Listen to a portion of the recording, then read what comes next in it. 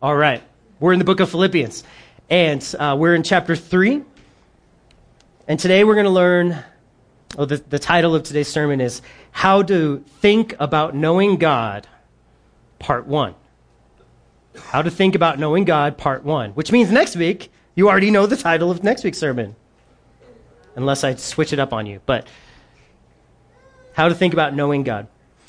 Let's pray. Father, we ask, again, you would just teach us in this time your word. We don't come presumptively. We don't come just expecting you. We want to ask that you would speak to our hearts. I pray you would soften our hearts.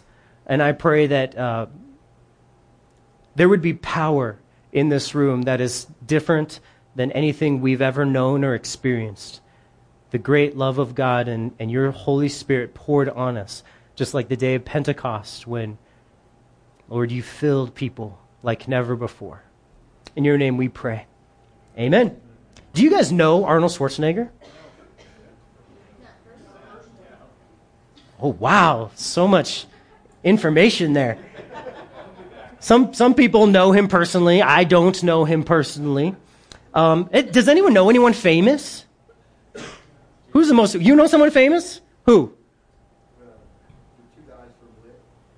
The two guys from Lit.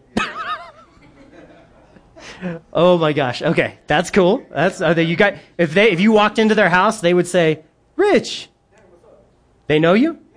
All right. Anyone else know anyone famous? Because I was kind of low on the totem pole. Yes. Oh, Joe King from the Fray. Is he the bass player? Oh, okay. I know their bass player. I've met him. He doesn't know me. I don't know him, but I know him. But you actually know him? You guys tight? You good friends? But he would know you if you walked in a room? Ah, okay. Good deal. All right, who else knows someone famous? Minus 10 Bible points for you. Anyone else know someone famous? I'm looking for something good here. Politician, a criminal. BK? You met David Diaz-Infante. Oh, Broncos. Okay, he played for the Broncos. He was offensive lineman. That's like really low. I mean, if it was like a running back or like a quarterback. Yes. Huh? All right. I trust you. Kurt, you know KRS-One? Oh, Kurt knows. I don't know who KRS-One is. Who do you know, Sandra? We used to know the chief of police. The chief of police. So famous, he doesn't even have a name. All right, Chief Wood. Okay, all right. What do you got, Beth? I know you know Robert Redford. No. That's a long story, and you have to ask her about it, but okay. Bob Hope said he was your... Okay, you guys win. I love Bob Hope. All right. Okay. Bob Hope wins. That's well done. Well done. I love it. He's the funniest guy. Oh my gosh. He's funny. Okay. Knowing someone is really an interesting thing because we can know who people are. All those people, like we knew. I mentioned Arnold Schwarzenegger, Hillary Clinton, Donald Trump. We know who these people are, but none of us know them because in English, we have one word for two different things. Knowing who someone is and then being intimately acquainted with that person or knowing them experientially. And in Greek, they have those two different words. And so my question is, do you know God the way you're supposed to? Not just know about God and not just have some good guesses about who he is or what he does, and not just what you've heard about him or seen in movies, but do you know God personally? If you were to walk into a dark alley and bump into Jesus, would you recognize him by his behavior and personality? Deism, theism, and Islam all are views of God that put him beyond our ability as human beings to know. They all say that you cannot know him in a personal, meaningful way. However, the Bible presents us with a view of God that he can actually be known and his actual desires can be known and understood. We can know his personality, his will, what he likes, what he doesn't like, and most of all, how he feels and how he thinks. That's part of what the Bible reveals to us. So knowing God is the highest priority in life, according to the Word of God. It's the core of the Word of God. 2 words, knowing God. Knowing God. It's our reason for living. We'll find out it's the way we're supposed to live. It's the only measure for success in living according to the Word of God. It's the only source of help. It's the only hope for the future. The only way we could possibly understand our trials and our hardships is by knowing God. It must be our priority. When it's the priority, everything else in your life just seems to fall into place. And if it's not the priority, it will just seem like everything else is falling apart. Isn't that interesting how it works? So we are going to look at some real, authentic marks of knowing the Lord. And so you're going to kind of test yourself this morning. You're going to allow the Spirit to search your heart and to see, do you really know the Lord? So we start in Philippians verses 2 and 3. Now, we covered some of these verses last week, but we're going back at it with this new viewpoint this week. And so if you're a little confused, that's okay. Go back and listen to last week. That's the legalistic part of it. This week, we're talking about the knowing God part of it. So chapter 3, verse 2 of Philippians. Beware of dogs, beware of evil workers, and beware of the mutilation. For we are the circumcision who worship God in the Spirit, rejoice in Christ Jesus, and have no confidence in the flesh. So we learned last week that these dogs were legalistic troublemakers. And legalism was people who pretend to be really spiritual. In other words, they know what the right thing to do is, but it's not really in their heart. They're pretending. They're faking it. They want to be truly spiritual, but they're not. And they imitate it by putting rules in their life. And they say, well, if I don't do these things, then God will accept me. Or other people will think that I'm truly spiritual if I don't drink or don't cuss, or maybe I just won't care about any of them. Dogs are these legalistic troublemakers. We saw evil workers. Those who don't understand the role of works in the economy of God's kingdom. Religious leaders who teach you that you can increase your righteousness by your own self-sourced efforts. We're going to come back to this in a little bit. And then mutilation, we saw, they're not the real deal on the inside. So all these 3 descriptions were of legalistic people, or people that are faking it. They're the hypocrites that go to church that don't live it.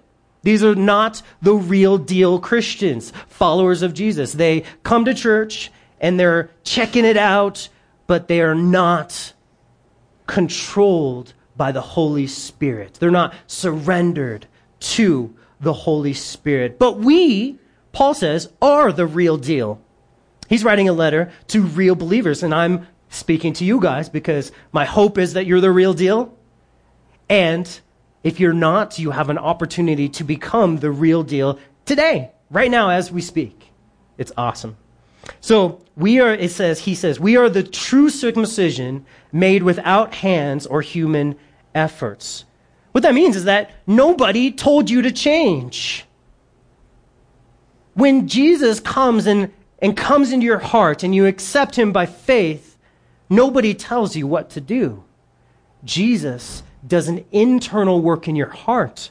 That's the circumcision of the heart, made without hands, he said. So it's not, you got to figure out now how to be a good Christian. Hey, you got to make sure the pastor doesn't find out you do this or do that. No, none of that. When you're truly controlled by the Holy Spirit, you do as the Holy Spirit directs you, and nobody tells you how to change. This change has to be all sourced from God's grace through his Holy Spirit. That's a truly spiritual person. Not an imitator, not a faker, not a legalist. A truly spiritual person. And what we have here that we're going to see are the marks of people who really know God, people who are the real deal, or people who are really spiritual people. Number one, they worship God in the Spirit. Is this what you think about? You can't set up a system to worship God. It must be by the Spirit. You know, we get up here and we sing songs. That's a way you can worship God. But for some of you, it's fake. And for some of you, it's as real could be. What's the difference? The Spirit is the difference. When you worship God in the Spirit, it can be horrible music, and you are full of joy. In fact, it could be the sound of whips on your back, and you can still make a melody in your heart to the Lord. Isn't that crazy? It must be by the Spirit. Because you see, the Spirit, He's the one who reveals God to us through the Word. The Spirit guides us into what an appropriate response is of worship. We don't get to make up how to respond, like maybe laughing or barking like dogs. There are churches that do that for worship, and it's stupid. Right? Anyone think that's cool? Because that's not.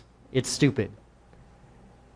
And yet people get this idea that they can just choose, well, I think it's okay to worship God like this. No, the Bible gives us instruction in the Spirit. He has given us the Word so that we can know what's an appropriate response. He shows us how to respond rightly. So when we come into church, there's a lot of responses that are acceptable. Singing, that's great. Rejoicing, that's an awesome one. Silence. Spirit often leads people to silence in the Word. Dancing is okay. Just don't draw attention to yourself in a crazy way. We don't want, never mind. Weeping, there's a spiritual acceptable response. Meditating, speaking the Word of God, serving. All of these show that your worship is in spirit because they're Spirit-led. The Spirit's already told us what God likes, what God thinks, and what He thinks is that all those things are great. So if your response, the way you really want, lines up with that list, hey, you can have a confidence that you're Spirit-led, that you're a true believer, that you're not a faker. But if your response is, I want to go to worship, I want to go to church, and I want to sing as loud as I can and as annoying as I can so everybody looks at me, you are fake and you're not real. Or, I want to go and I just want to be bummed out. That's also not okay, not acceptable. We're called to rejoice in the Lord. Or, I just want to go or I just don't want to go. Or I just want to go sometimes when I feel like it. Again, that's not how the Holy Spirit leads and directs all the time. I'm not saying you can't miss church or I'm going to be knocking on your door. Not what's going to happen. But there should be a consistent pattern in your life where we're following and being led by the Holy Spirit. That's what it means to worship God in the Spirit. Second, rejoice in Christ Jesus is another sign that we are true, not fakers, but true followers. The rejoice in Christ Jesus means that you boast in Jesus. It's what you brag about. It's who He is that you're excited about.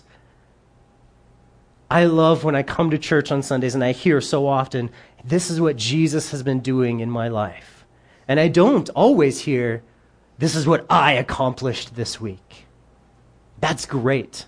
We're on the right track when that's the words that we're hearing. That's the attitude of our hearts. When we get together, do we speak about how great Jesus is? That is a mark of real deal believers, true followers, one who really knows the Lord. They can't stop talking about Him. The world might find it annoying that all you ever talk about is Jesus. Immature Christians might even call you simplistic or shallow. All he ever talks about is the Lord. I wish he would talk about the real tough stuff I'm going through. but it is a mark of a true follower of God, a relationship that's real. The flesh loves to boast about self, doesn't it? Every time we boast about ourselves, where is that sourced from? Us. Us. The third thing that he says here is that they have no confidence in the flesh. A real deal follower of Jesus has no confidence in the flesh. And this is so contrary to the ways of man. The way the world works is confidence in the flesh. They know what they have to work with, and they know that that's what's inside them. And the real key, and like spring training camp just started with the Broncos. I went out to the practice on Friday. It was fun. It was hot. But what I noticed is that every single one of those guys was giving their absolute best. They were digging down deep, and it was hot, and they were sweaty, except for Von Miller. He's just out there dancing because he already makes enough money and doesn't care if he tries hard during practice. But everyone else is giving their absolute best effort. Because men, our natural way of thinking is we know that we can do that. We know that we can dig down, pull ourselves up by our bootstraps, and get it done. That's, however, what we inherited from Adam. That is not what the Bible offers, and that is not what the Bible promotes. Because I might be able to try a little bit harder than Kurt. And if I'm able to try harder than Kurt, and his abilities are just less, that's unfair. If I'm able to succeed in doing God's will or succeed in doing what's right in my life because it depended on my abilities or my skills, that is unfair. And God's way is so much better than our way. God says it depends not on your abilities, but on faith. And guess what? Kurt and I can both have faith. Everyone can have faith. Everyone. That's why Christians value mentally handicapped people more than anyone else. Because we see them as a child of God, a person who has every right to have faith. In fact, they have a benefit to living by faith because they're simple. They don't have all these things that they can depend on. They just trust. And it's almost easier for them to know the Lord. And so we value them and know how important and loved that they are. The world only goes with what they inherited from Adam. But that is not how the kingdom of God grows. Your self-confidence is not the goal or solution in the Bible. And it's not that you can't accomplish impressive things. I think you guys have probably done some impressive things with your human efforts and abilities. But the truth is that they don't matter for eternity. It doesn't matter that you have a degree that you worked really hard for in eternity. It will not matter. Because Jesus said explicitly, without me you can do nothing, or nothing that you do apart from me matters. Anything you do that you didn't ask Jesus for help and receive his Holy Spirit is poisoned. It's infected with this disease of sin because our flesh is infected with that disease. And Jesus says there is freedom, but it's only in me. The only way that you can have freedom from that infection is through faith in me. Walking according to the flesh is depending on what I source. When we do this, when we live in self-confidence, we are living on the same resources as the fallen pagan world, as the church. And we shouldn't do that. Why would we depend on ourselves when that's the same thing the world does? That's getting them in all this trouble.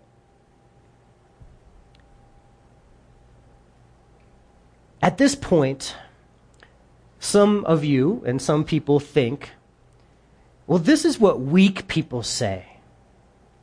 Only because they're not strong enough to get it done. You know? The Broncos could say, well, everyone else who's trying hard, they didn't get it done. We got it done. We won the Super Bowl, right? I loved saying that the Broncos won the Super Bowl.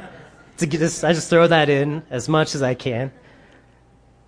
No, but people look at us sometimes and they say, you guys, church is for weak people. Church is for people who can't depend on themselves.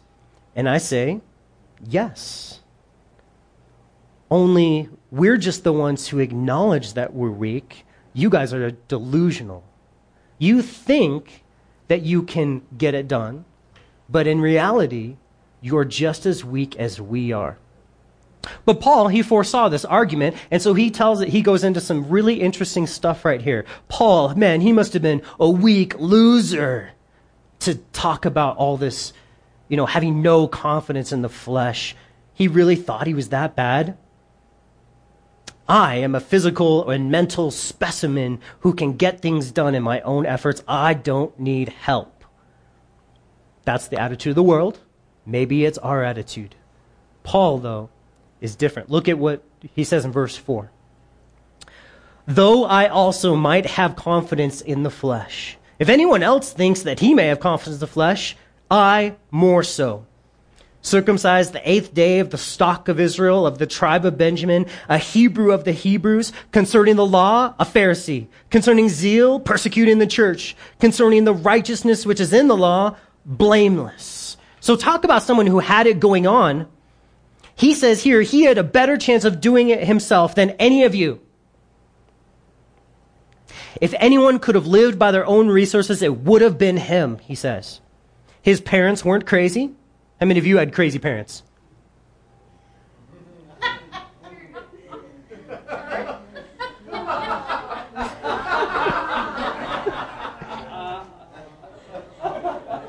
If the shoe fits, I don't know.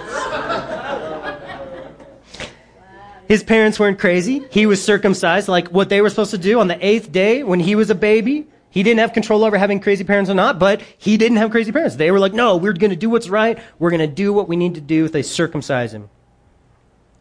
His focus was laser-like. He didn't get distracted by things that he wasn't supposed to. His obedience wasn't a problem. He always followed the rules, never broke the rules. His passion was there. His abilities were remarkable. His efforts were unquestionable. His understanding of the rules was impeccable. Those are all the descriptions there of Pharisee and all that other stuff. His politics were even right. He voted the right box every whatever. This is who is writing about having no confidence in the flesh, this guy. On the outside, he was blameless. On the inside, he was guilty. Until he met Jesus. He knew that it was what it was to live on self-sufficiency. He knew that. He lived a huge portion of his life drawing upon the resources that Adam gave him. But it was leading to death. He knew in his heart that he was guilty. He only received a life by total dependence on Jesus. When he met Jesus, and Jesus said, you are guilty. Why are you fighting me? Then Paul totally threw himself on Jesus and what Jesus did. His confidence in the flesh was blocking his spiritual growth. Is that happening in your life right now? When you wake up in the morning, do you think, all right, I got this? Or do you think, I am so spiritually bankrupt? One of those is a correct attitude to have. And it's the second one. The world wants you to think it's the first one, don't they? So how do I get out of this self-confidence lifestyle that the world has trained me and my own mind wants to live in? How do I get out of that? I want to be free from self-confidence. You want to know how? The answer is getting to know the Lord. Growing and knowing the Lord. Look at verse 7 and 8. Paul says, but what things were gained to me, these I have counted loss for Christ. Yet indeed, I also count all things loss for the excellence of the knowledge of Christ Jesus my Lord, for whom I have suffered the loss of all things, and count them as rubbish, that I may gain Christ. The gain that he's talking about, what could Paul gain? He was at the top of his people. He was in the Supreme Court, the Sanhedrin, the governors of Israel. He was at the top. He was part of that group. He was the ultimate human being at the time. He was the most prestigious guy around. So what is he going to gain? What happens here is he renounces the life he built for himself. He renounces it. And he realizes that his life was keeping him from the Lord. So he turns away and lets go of it. He denies himself. He says no to the self-life. And so he gains something. He gains Jesus. A relationship, a real relationship with Jesus is what we gain when we will turn away from ourselves and cling only to the cross. You can gain Jesus. It is not hard. It is one step, one moment away. Turn away from what you have dreamed in your life and say, I want only to know you, Jesus. If you haven't let go of every dream and said no to self and death to self, come and get saved now while I'm talking. You don't have to wait for me to stop. Surrender. It's a heart transaction between you and God. You say, Lord, I'm a sinner. I am guilty. And I turn away from trusting in myself and I trust in you and you alone. So altar call in the middle of church. Just get saved now. He says, yet indeed, I also count all things lost for the excellence of the knowledge of Christ Jesus, my Lord. Now, he is talking in present tense. He was talking in past tense when he talked about letting everything go. Now he's talking in present tense when he says, I count all things lost. I counted all things lost is what he said before. Now he says, I count all things lost. Before, it was about justification. That's how he came to know the Lord, by faith. That's how he was right with God, was by trusting in Jesus alone. Now he says it's a daily thing too. It's not just a one-time thing in our life where we trust Jesus. It's a daily thing. It's our sanctification. It's our daily, day-by-day growth in the Lord that is also the same way. Surrendering to the Lord and renouncing self-life is how we begin with the Lord, and it's also how we progress with the Lord. Getting to know the Lord is centered in daily rejecting self-sufficiency. Because every day your flesh is going to wake up and be like, I'm ready to go. And every day you're going to be like, get on the cross. I will not depend on you. And then the kids wake up. And your flesh is like, I'm back! And you have to be like, get back on that cross. It's a minute by minute dying to self. Because you want to take it out on them. You want to minister by the hands of flesh. And God's like, no, trust the Spirit. We have to die to flesh, renounce self-life. And he says here that the surpassing value of knowing Jesus is the best thing. That phrase there, the excellence of the knowledge of Christ Jesus, you could also translate the surpassing value of knowing Jesus is the best thing. Your flesh only gets in the way of that knowledge because it's a knowledge based on relationship. I don't care if you know Arnold Schwarzenegger because you don't really know him.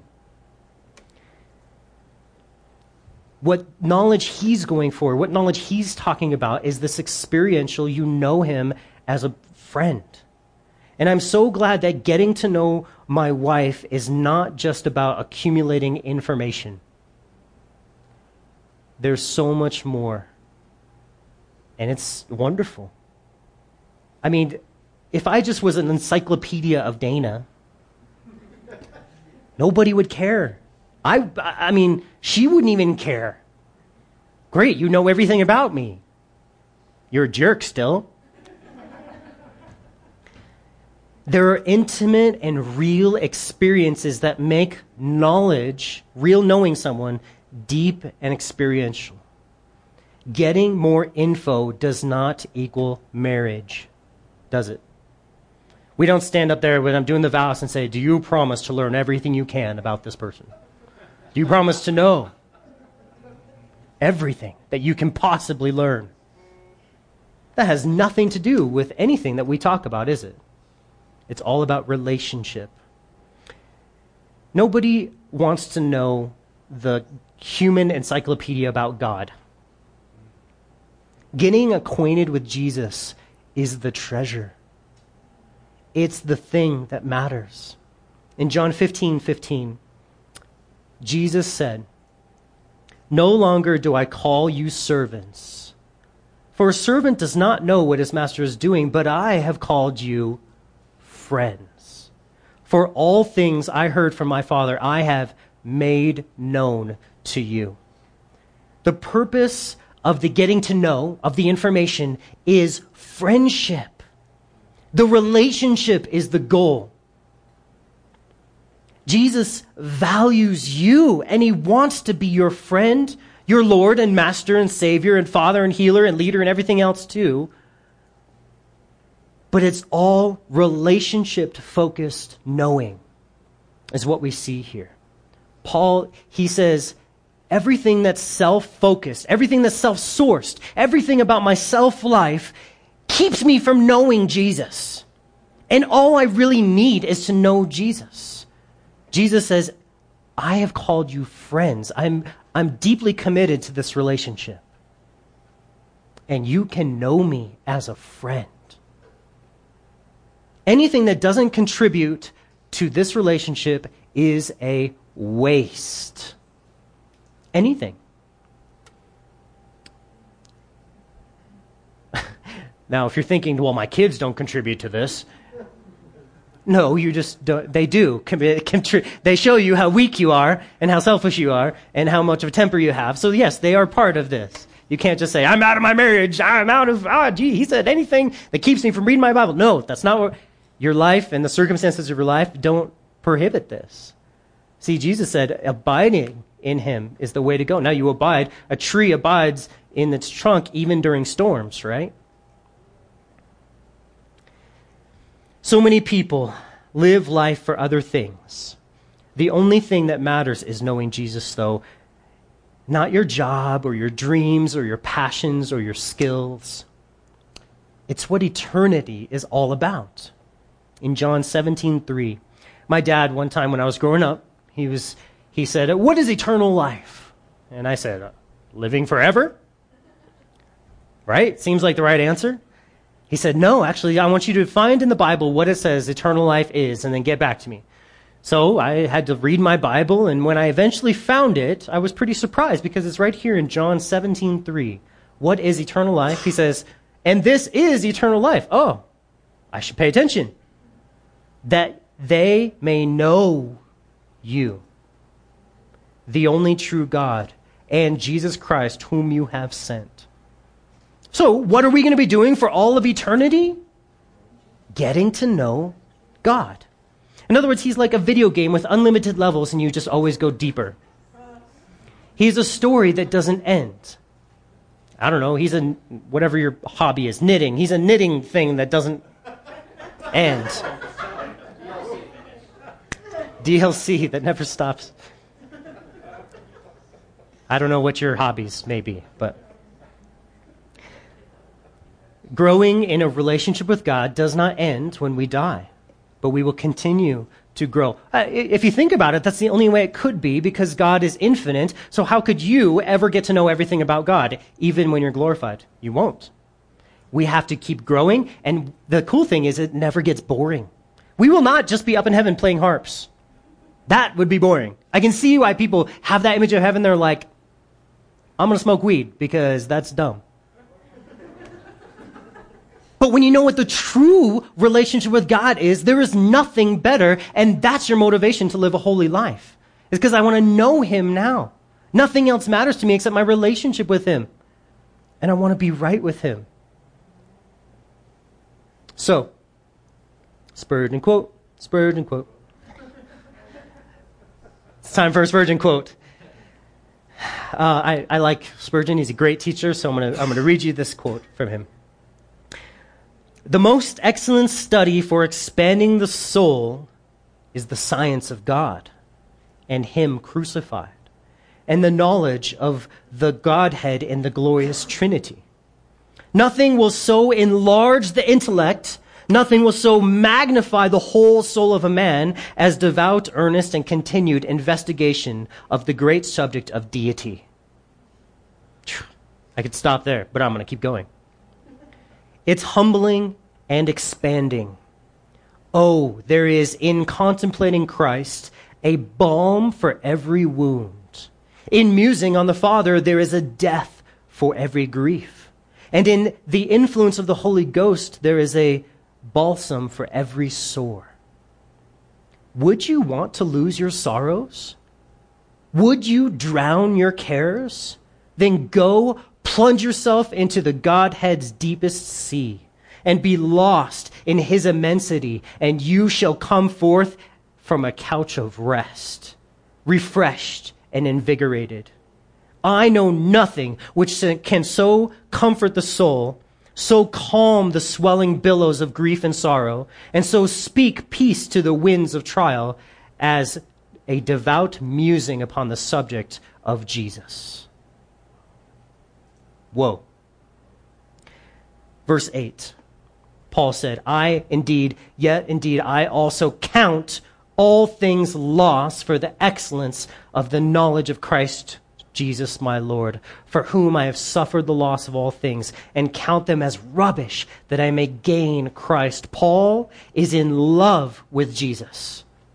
He understands the perfect joy of this relationship. And marriage is the picture of our relationship with Jesus. When you meet that special someone, it is a great gain, isn't it? It's pretty exciting. I always go back to that story of Jeremy. Can I tell that story? When my son John, who has autism and has no filter, was riding with Jeremy in the car, and he's like, "Hey, Jeremy, where's your kids?" And Jeremy's like, "I don't have any." "Where's your wife?" "I don't have one." He said, "Oh, that's sad."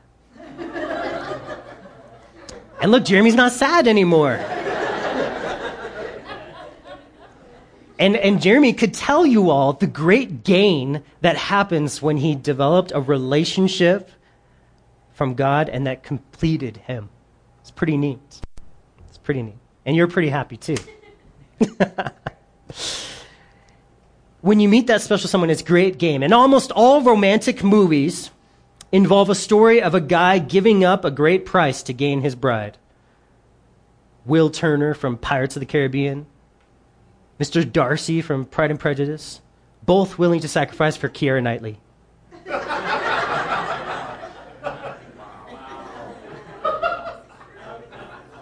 It's true, right?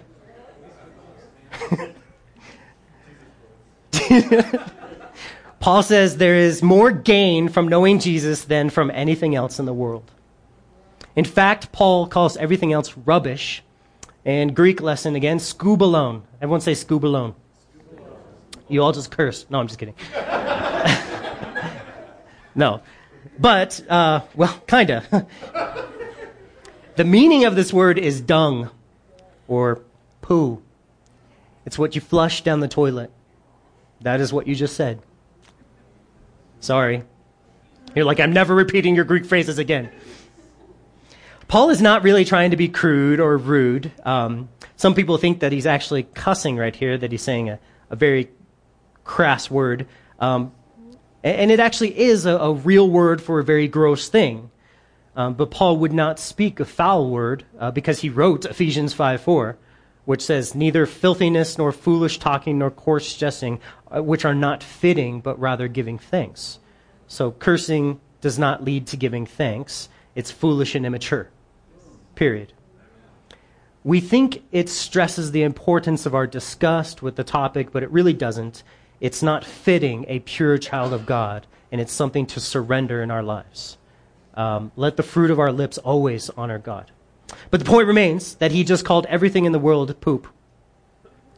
Everything that distracts from a relationship with Jesus, he called it dung, refuse. It should be flushed down the toilet.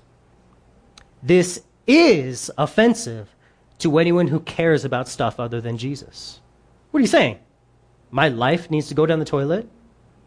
Paul says, yes. Any other questions? You're not living for Jesus? Yes. Your life goes down the toilet. Paul is saying that they're like anyone who's really invested in things other than Jesus are like kiddos playing with their mess in a crib. Anyone have that happen? That is a bad day. This is the view that Paul has about worldly, self-centered believers. Oh, come on, guys. Really? That stuff stinks. I just picture him walking into a crib and he's just like, come on, guys. I did not want to deal with this today. What in your life distracts you from a relationship with Jesus? Given the context of our scripture, it's actually not enjoying life. It's not your hobbies. It's not even things or possessions per se. Given the context, it's us. It's not our possessions. Ecclesiastes actually encourages us to enjoy the life that God has given you. Have fun. But what is the trash? What is the dung? The biggest trash that we get consumed by is self-sufficiency, self-sourced works. Tell me, where does dung come from? You. So now, you have a daily, hopefully, reminder.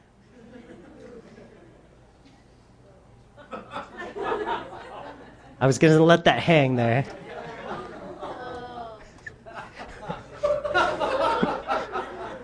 You have a daily reminder of how we should think about our self-sourced works. They need to be expelled, voided, rejected, eliminated, evacuated. Jen helped me with all the correct words. She's in nurse training, so. It keeps us from getting to know God the way we should. We must renounce all dependence on the flesh. So how are we supposed to live? And the answer is in relationship with Jesus, a real knowing God. A relationship where He does everything and you do one thing, trust Him. Day after day after day, look at verse 9. And be found in Him, not having my own righteousness, which is from the law, but that which is through faith in Christ. The righteousness which is from God by faith. This is the place to be found, in Him. There are only two locations you can be found in this world, in Adam or in Christ. He says, not in Adam. Don't be found there, where sin and condemnation is your experience. Everything is from self. You have no help when you're Adam. You're held to the standard of the law, always falling short of it, separated from God by our very nature. All of us start there. And even daily, all of us are tempted to go back there. But by faith, we can be in Christ, where nothing is from us. Nothing is sourced from us. His righteousness is given to us through faith. And how perfect was Jesus? And that's what's given to us. And now we have an infinite righteousness already given to us by faith, a righteousness to live on. Not a standard to lay over us, but a real goodness to dwell and well up inside us through our hearts by the working of God and the Holy Spirit. When we start out with God, righteousness is imputed to us. Imputed is a big word, just means given. We stand before Him as righteous, innocent of all sin.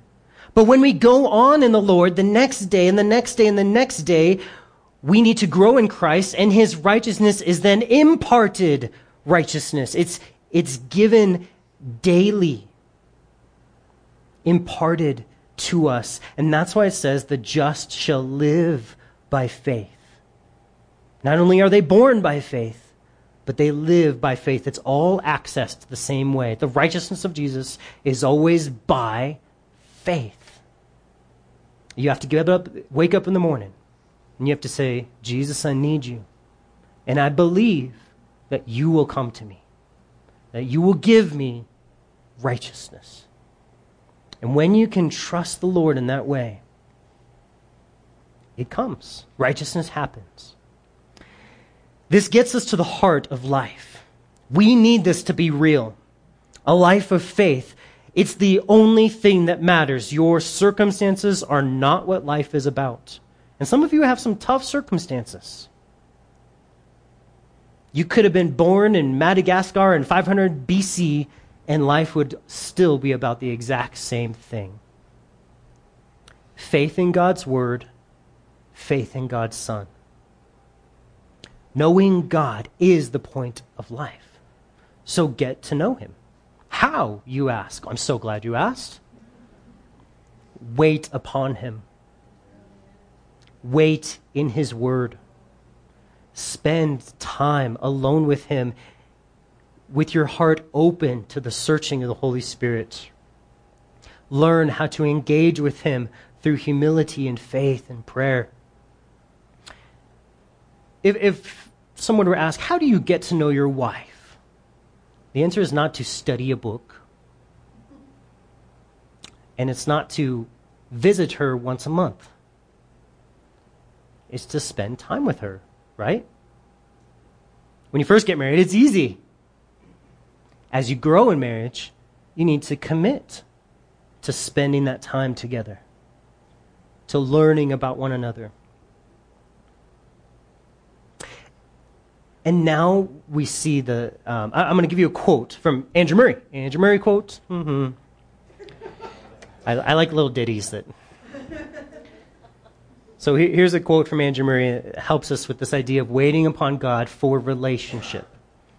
He said, "Now this is the blessedness of waiting upon God, that I confess the impotence of all my thoughts and efforts, and set myself still to bow my heart before him in holy silence, and to trust him, to renew and strengthen his own work in me."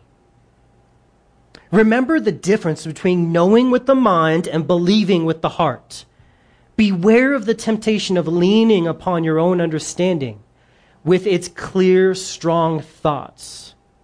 They only help you to know what the heart must get from God. In themselves, there are only images and shadows.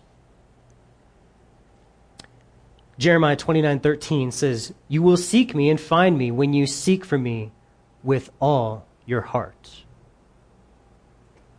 So, that's our study for today. Getting to know the Lord. Father, we want to come to you now. And we ask that your Holy Spirit would do a powerful and real work in our heart and in our life.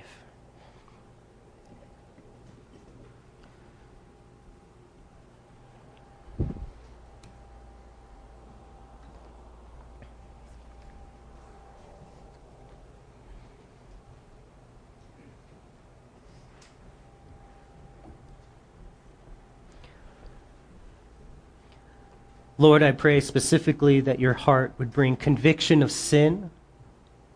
And Lord, if anyone in here feels and knows that they are a sinner, if anyone in here feels unworthy, I thank you for that.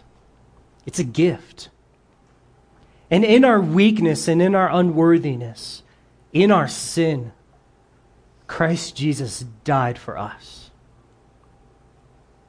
And so anyone in here that is feeling guilty, I beg you to cry out to Jesus to save you. For he has demonstrated that he is willing and able to save you. He holds out his hand and says, "Be free, be forgiven, be made new." It is an offer made to every single one of us today. I don't care if you've known Jesus for many years, if you're living in a state where you have condemnation, where you know you're guilty, you need to come back to him in faith. It's so easy, and only our pride keeps us from him. Only our self-sufficiency, only our thoughts that we don't need this, and we don't need God, and we don't need his grace, and we don't need the forgiveness of Jesus.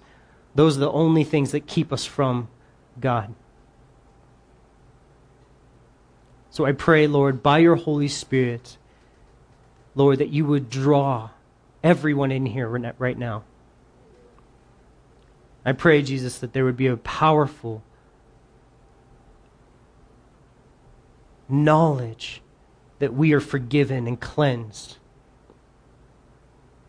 that we are given Jesus' righteousness by faith. Lord, we love you. But Lord, you love us way more. You've been so good, and I pray that you'd help us to wait upon you this week, even the rest of this day. Lord, that we would truly draw near with our whole heart, not holding back some self-sufficient, self-dependent parts, but totally saying we need you in every part of our life.